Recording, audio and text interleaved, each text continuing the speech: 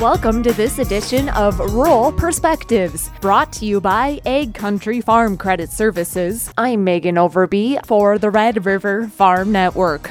And joining this week's podcast is Katie Tangen, Market Education Specialist with Ag Country. Katie, thanks so much again, as always, for taking some time to talk. No problem. So a couple things that we want to talk about this week in Rural Perspectives. First, one of those being USDA released its quarterly grain stocks report this past week. Help us recap that report. Anything that stuck out about it? Well, there's a fair amount that stuck out about it.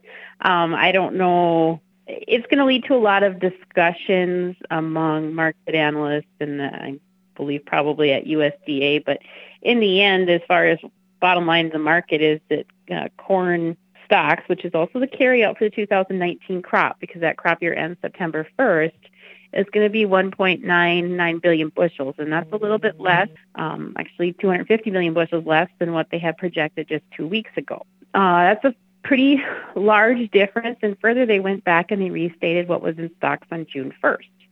Not that they've never done that, but it is unusual for them to do it, especially the size of the revision they made. So a lot of questions are going to come up from that. You know, if stocks are lower than what we thought on December 1st and we're carrying in less crop year from the 2019 crop, how did that happen? Well, there's a few different ways to look at that. The first is usage, and the way corn usage is measured for the U.S., we have exports, which is pretty easy. That all gets reported. Ethanol, that's a pretty easy number to get to because that's all reported as well. So the last usage category is feed, and traditionally what USDA has done is back into that feed number. So they figure the disappearance over a quarter. Once they have that number, they take out what went to exports, they would take out what went to ethanol, and what's left is feed. Using that method, we use significantly more bushels for feed than USDA was projecting. So that's the first choice. The second choice is that possibly we never had as many bushels from the 2019 crops as we thought. Now, they sort of addressed that in the stocks report. They actually revised it just a hair higher.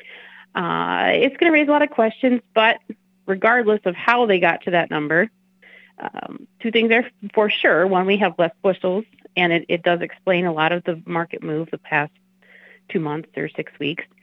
And also that feed demand, regardless of production from 2019, feed demand is pretty healthy. So I think those are the two highlights from it that producers can use and take away. And we should see a good amount of support under the corn market because of that. And so not only did that report provide a pretty good market rally on Wednesday, but two, is weather still a factor in these markets, or what really as a whole is driving these markets as of late? Well, and I think, weather as far as harvest progress might be a question, but obviously production is set. I think exports, which have been very, very strong for 2 months now, continue to be a factor. What we have on the books, though, is simply the sales. Those bushels still have to be shipped. USDA has a projection for corn. China's total corn purchases of 7 million metric tons. They've already purchased more than that from the U.S., so there's some questions on how that plays out. But the basis, especially for North Dakota, South Dakota, parts of Minnesota, has been very strong. So we are seeing that demand pull, and I think we are seeing some of that in how the spreads have narrowed down and over the past, again, 2 months, and I think we're going to continue to see that through harvest. If we can keep that, that would be a strong signal to the market that maybe we're through the worst of that glut and maybe demand is starting to pick up finally. And Katie, the other item that we need to touch on this week in Rural Perspectives is, of course, last time we talked, which was a couple weeks ago, we had just gotten word of the Coronavirus Food Assistance Program 2. So a whole new round of CFAP assistance for farmers and ranchers. Between then and now, what have we learned about CFAP 2? I think it's a pretty straightforward program. When you first look at it, it covers so many different crops, it gets a little bit confusing at first. But for the main crops, basically your payment is going to be based on your planted acres and your APH. they'll work that back with a couple factors that they provide.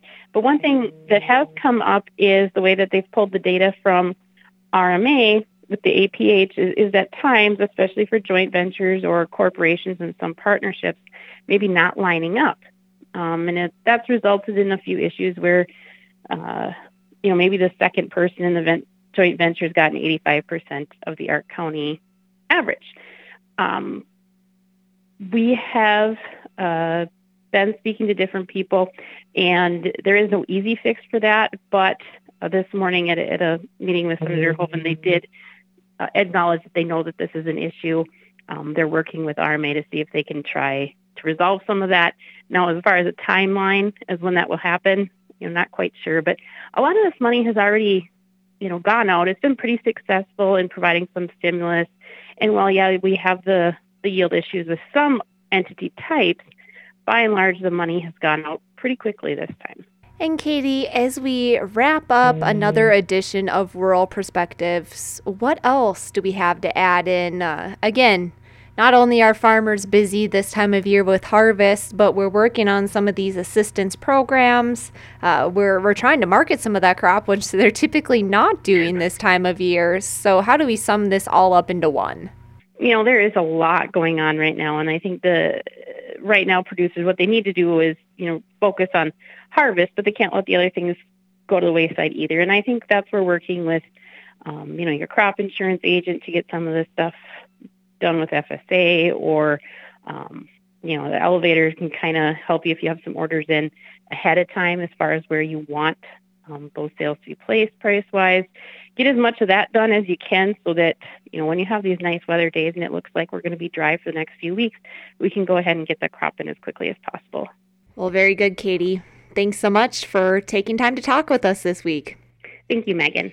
That's the latest edition of Rural Perspectives, made possible by AgCountry Farm Credit Services. You can find out more by visiting agcountry.com. Thanks for tuning in. I'm Megan Overby for the Red River Farm Network.